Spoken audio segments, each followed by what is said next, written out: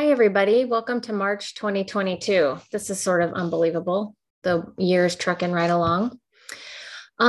We just had a coaching session a couple days ago in room one. So that's one reason why we may not have tip-top attendance today. But the other reason is this is a new time slot, this 3 p.m. Pacific Standard Time. I personally like to play around with some different time slots just because we're all over the place. And I want to see if we can find that sweet spot that works well for your schedule. And I'm wondering now if maybe 3 p.m. is not good because I'm thinking about like Central Time, Eastern Time. You guys are probably finishing up your day and starting to make dinner or eat dinner or whatever. So I'm going to have to rethink that for later times this month. But we have what we have right now, and that is totally fine. Because if we don't have any volunteers for coaching today, what I would like to do is just share my screen with you and do a review, because who doesn't love a review? I thought it might be a good opportunity for us to do a little model review, and we'll do that right now. So for those of you who are new to coaching or maybe been dabbling a little bit, but want a little bit more information on the model is the main coaching tool that we use here in room one. And we have lots of coaching tools we use, but the model is the one I think that's probably our kind of our backbone. It's like the scalpel, or if you're an orthopedic surgeon, it's the Freer or the Cobb. Freer or Cobb, that might be an argument we could have. But anyway, the model is really simple, and I'll write it out for you here. It starts out with the CTFAR.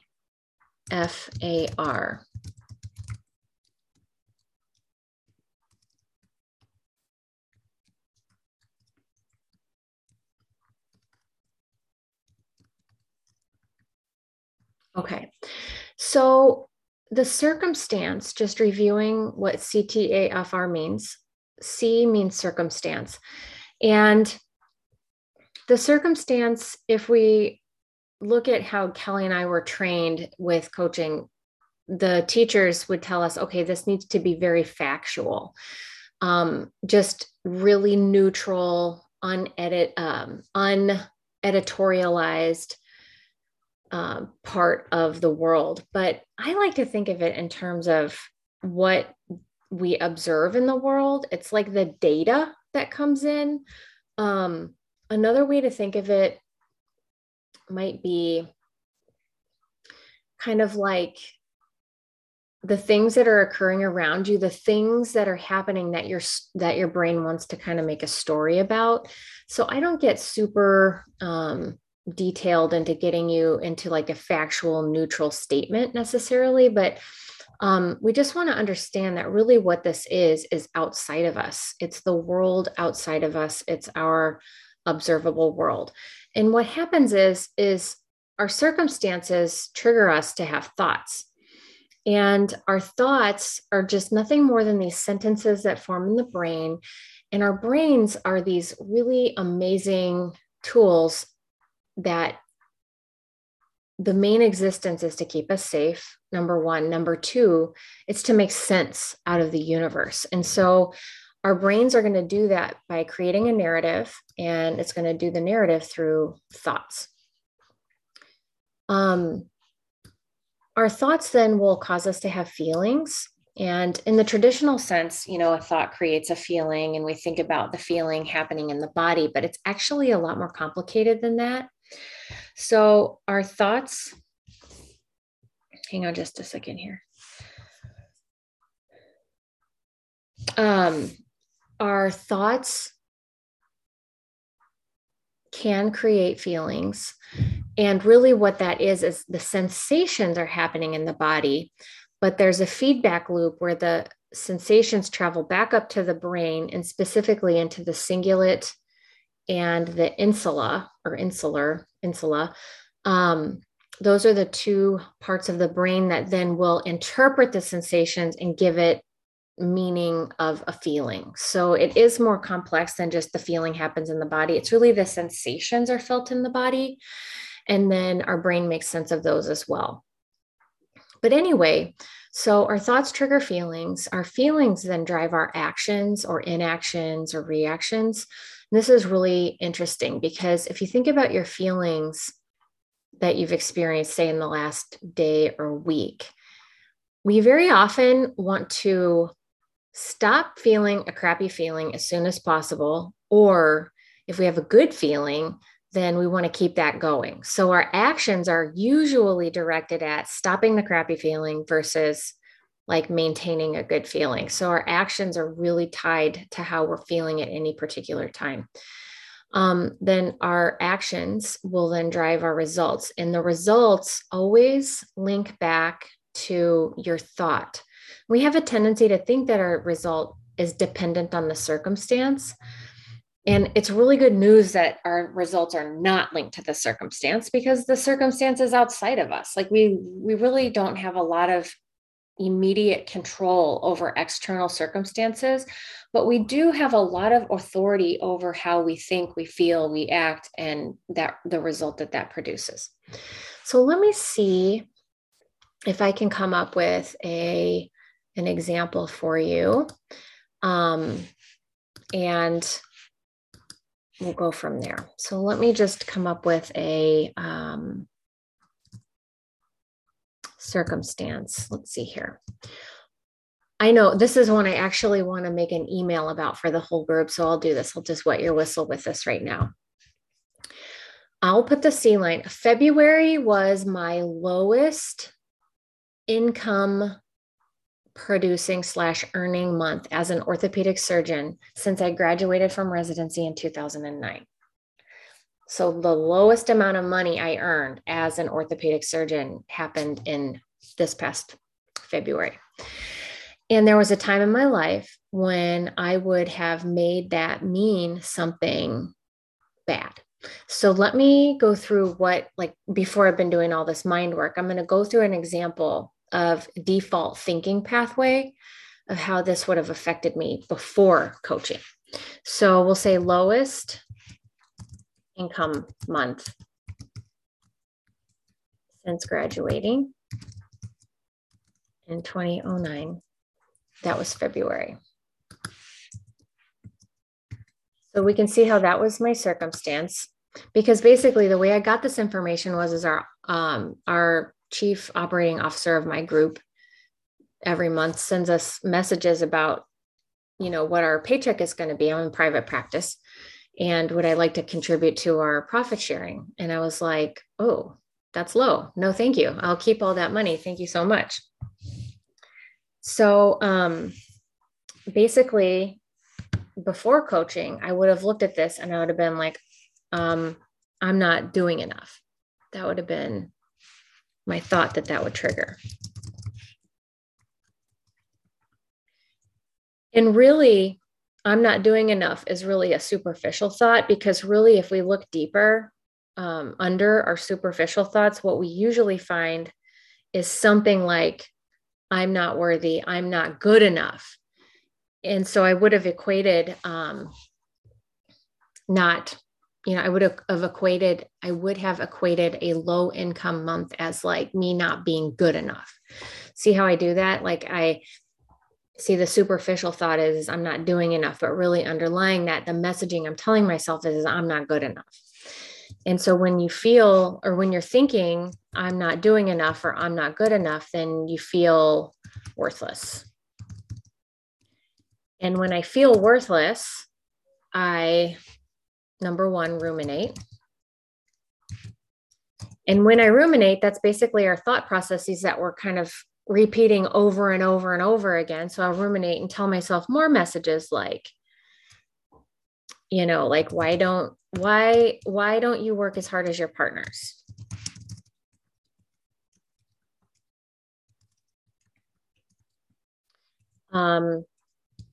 You are lazy. So that goes in the A line. Even though those are thoughts, they become actions when they're actually the things that are going on in your brain actively while you're ruminating. The other thing I might do would be to zone out with TV. Another thing I might do would be to like buffer, say with, pasta. I'm not a sweets person. I'm more of a savory kind of a thing. I would just sort of like make myself go numb with pasta. And then what else? When I'm feeling worthless, I would probably, when I look in the mirror,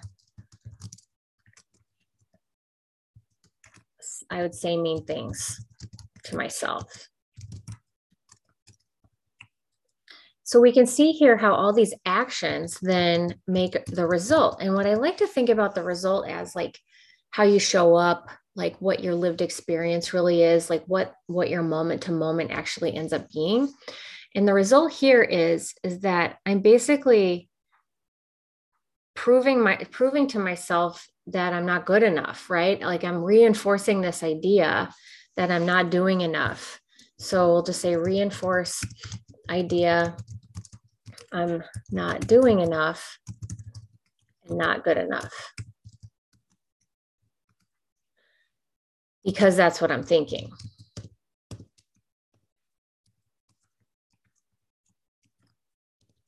It's like pouring fuel on that fire of not good enough. Now, this is the old me. So that's called the default model. And the default model is not a problem. It's just kind of how our brains work. We have all kinds of psychoeducation about how our brains are wired that you can learn in room 1. But the bottom line is this is normal. And through intention, whether it's, developing a better relationship with yourself or learning and believing in your own worthiness or practicing these coaching skills that we talk about, you end up being able to disentangle this belief, which is just not even true. We end up being able to disentangle that belief and then to think something more intentionally. So now I'll tell you how I really reacted because I have been doing this work so much. So we'll keep the circumstance the same since we don't change the circumstance. I'll just paraphrase here. February was the lowest income month since graduating in 2009. And this time around, I was actually excited about it because I was thinking, wow, I'm finally doing this on my own terms.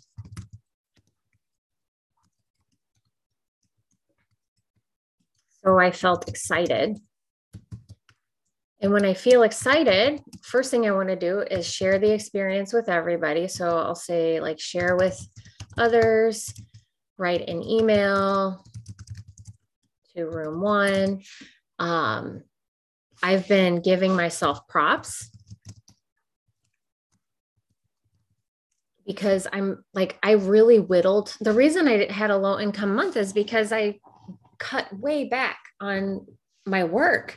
I just decided that I don't really want to be spending all day, every day doing orthopedic surgery. There are some people who do want to do that, and I love you and I applaud you for that, but that's not how I want to live my life. And I want to be able to be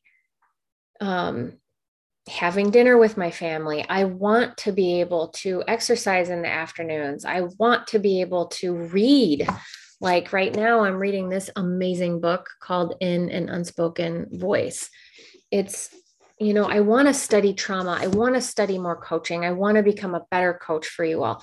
So there are all these other parts of my life that have like been turned on and come alive, but I wanted time to do that. So I cut back my hours and gave myself time. So of course I'm not going to make as much money. And now I have proof that I'm finally doing it the way I really, really want to do it. So anyway, I've been giving myself props.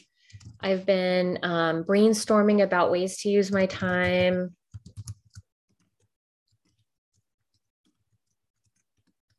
I'm researching another course to take in a new type of trauma recovery.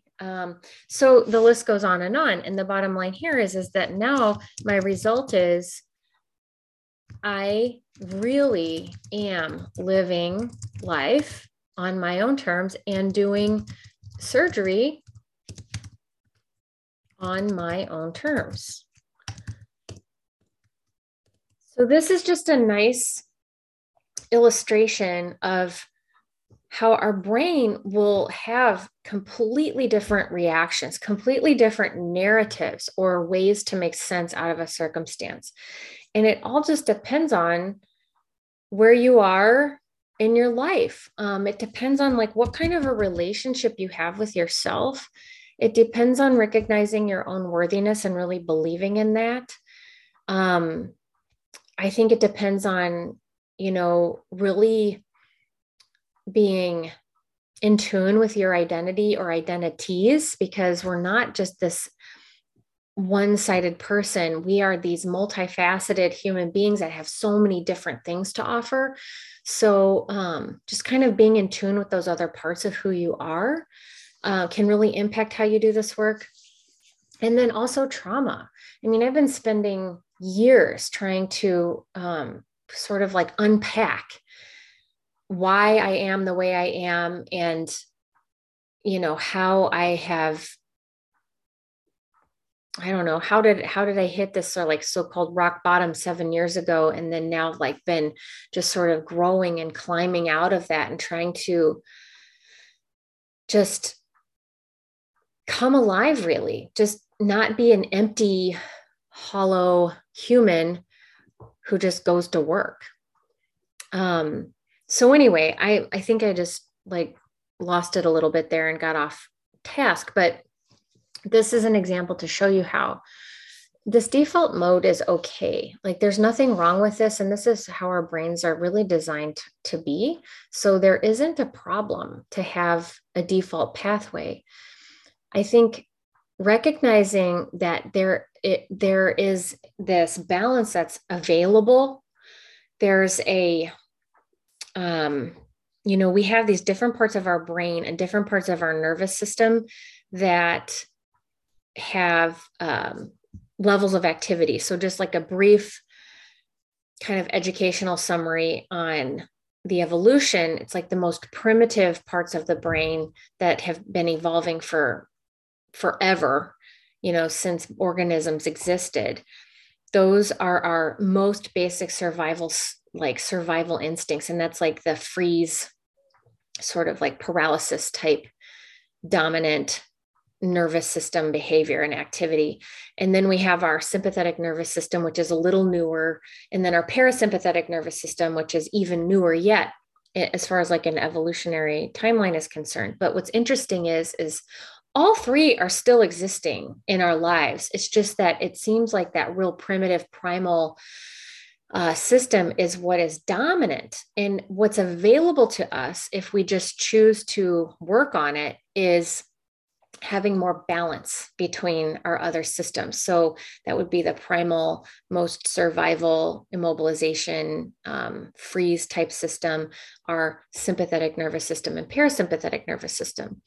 And another example of the availability of this balance is between our lower brain, the older brain, and the prefrontal cortex, which is where, the difference between the lower brain, where our like survival skills live, and kind of the default pathways, the negativity bias, the default pathways that exist. And then our prefrontal cortex, which is this really powerful intentional processor. Like that balance is available, but unless you know it's available, unless you have tools delivered to you to be able to access this sort of balance, we end up getting stuck living our lives in these moments. And our life ends up being just moment after moment after moment of us feeling uncomfortable and then just kind of like piling on ourselves with judgment and like shame and feelings of unworthiness. So, wow. I've been blabbing for a while and I see KJC is here. Yeah. You probably texted me and I didn't notice. Um, okay, awesome. So let me save that and then I'm going to stop share. KJC is in the house. Are you in a position to talk right now, my friend? Oh, yeah. This is what happens when there's like nobody to coach. I know, right? I'm in Texas. McMichael has verbal diarrhea. Perfect. You're wonderful. How are you doing? I'm so good. I'm in Texas. That's amazing. What's happening in Texas? ISHWISH, the International Society for the Study of Women's Sexual Health, 4-day conference. Starts Texas in Texas. It's so, yeah, God bless to anybody who lives here. So Texas is not known for providing great information about sex, right? They're one of the more abstinence only, and they're having some trouble. They're having some trouble with women right now. But, which is ironic because there's a sexual health conference going on in Texas. But when I drove here from the airport, there were 2 signs for like sex stores and like X-rated things. And I thought, isn't that ironic in a state that's like having trouble even teaching about sex ed, that sex is so heavily advertised? And my awareness brain is just enjoying being here and seeing that because they don't advertise it on billboards in where I live. I just thought it was interesting. That is interesting. I thought it was very interesting. Yeah. I mean, I grew up in the Midwest, and so there was a fair amount of visible advertisements for that sort of thing, like clubs or stores or whatever. Yeah. Very interesting. Well, good. I hope you're having a good time. Has your conference started yet? No, I'm going to go register, but it was a 4-hour flight from Seattle, and I was, you drink your coffee and you're in an airport and your body's like, I just feel so unpleasant. Yes. Right. And you're like, what do I do with this unpleasantness? And my previous me would have gone and had a drink. Mm-hmm. And the current me did 30 minutes of hotel yoga. Yeah. I feel so good. And I took this long, luxurious shower without any children interrupting me. That sounds really good. It's wonderful. I'm feeling about as fantastic as one can after flying 4 hours. So how do you do hotel yoga? Was that something like on the hotel TV, or did you have like an app or something? How did you do that? I just use my computer. I have lots of yoga programs. Yeah. I do Beachbody, so there's like a million yoga programs. And I just laid out a hotel towel, did 30 minutes of yoga, and regulated my nervous system. Yeah, you did. Yes, awesome. You did. Good for you. I wanted to tell you about my parasympathetic alignment. I love that. I love it. So, well, if you have to go register, then that's great. If there's anything you want to talk about, then that's great too, or anything you want to tell the group. I was just basically doing a model review. I don't think this 3 p.m. time is going to be the best time, because I was thinking like people probably are making dinner across the country, not in California. Could be. Yeah, or maybe eating dinner. I was thinking about the model today because that's what I do. But I'm reading The Body Keeps the Score. Yeah. And talking about how when you've had trauma, stuff gets to your frontal brain later than the midbrain anyways. Yes. But you kind of get the highway paved to the midbrain. Mm-hmm. And the model, you've said this, and now I'm just repeating you because you're wise, but the model is kind of, when you think about putting that thought in between the circumstance and the feeling, that's really the higher level brain doing its job.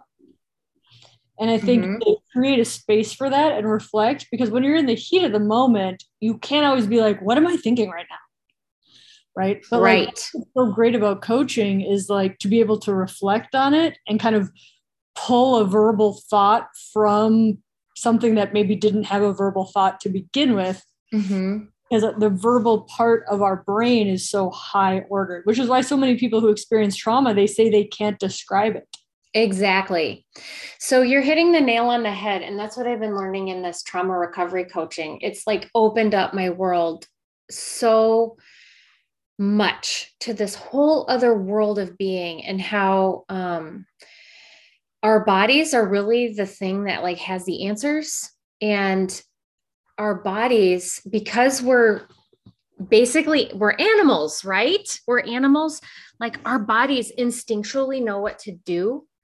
And so we have this really awesome gift to be able to drop into the body and look to see what the body's trying to tell us. Sometimes I think that's a good pause, right? Because what we talk about with the model, and especially trying to shift from some default thing to an intentional thing, like that's basically impossible when you're in a stress response or when you're in a trauma response. So, like that pause that you're talking about is really, really important. And so, some of the things I've been learning in this book, which I actually think is better than The Body Keeps the Score. Oh, that's Peter Levine. Peter Levine, this dude's amazing. It's really fascinating, and I won't go into it now since you have to go register. But what I'm learning is like the thing that our body wants to do, we interrupt it because we don't want to feel like that or we're afraid. And when we interrupt it, it gets kind of like that energy, that undischarged energy is like stored up in the body and it needs somewhere to go. And so it ends up like creating sort of like a negative feedback loop if we consistently like have whatever your response is that you're in. He talks a lot about tonic immobility, which I could talk for hours about, but your body has this like natural process that it needs to go through to release that energy. And it usually resolves in some kind of like shaking or even like really minute fasciculations at the skin level or like surface level. And if we interrupt that, if we're so uncomfortable and we interrupt the whole process, it ends up like making the process longer and we get almost like chronically entrenched in it.